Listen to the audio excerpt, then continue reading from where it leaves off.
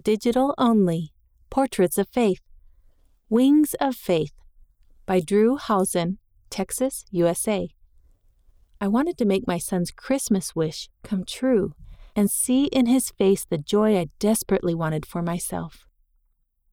A brown butterfly to land on my hand, my 3-year-old squeaks with excitement. His response is an innocent reply to my offhanded question, "What do you want for Christmas?" I mutter a hesitant, "We'll see," before putting him to bed, relishing the rare moments I get to spend with him. I've been too out of sorts to be present most of the time. The unceasing screams of his sister, suffering from colic, keep pulling me into the black hole of postpartum depression. I feel like a shattered piece of china held together with tape, sharp, broken, and barely hanging on. I don't want my bitter feelings to spoil my son's excitement for the season. I feel the weight of his answer on my shoulders.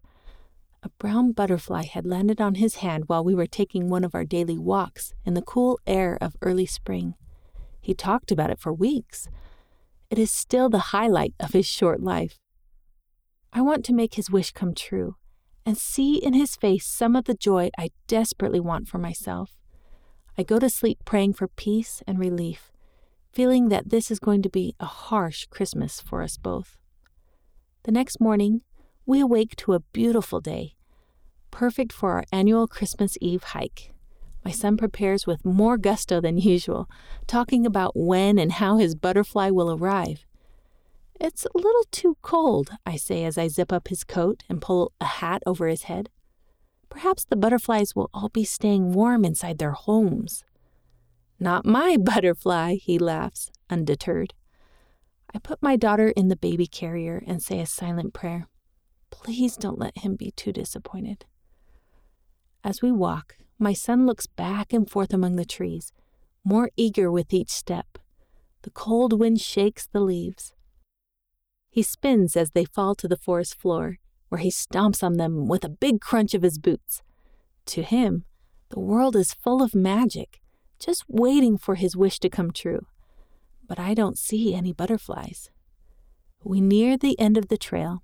As I start to call him home, I hear his joyful laughter. I turn to see him by a tree holding his finger out as a small brown butterfly dances around him. With the faintest touch, they meet, and he smiles. His eyes find mine, and I feel warmth spreading all over me, marveling at the little miracle I've just witnessed. I clap my hands in celebration and praise. God was listening.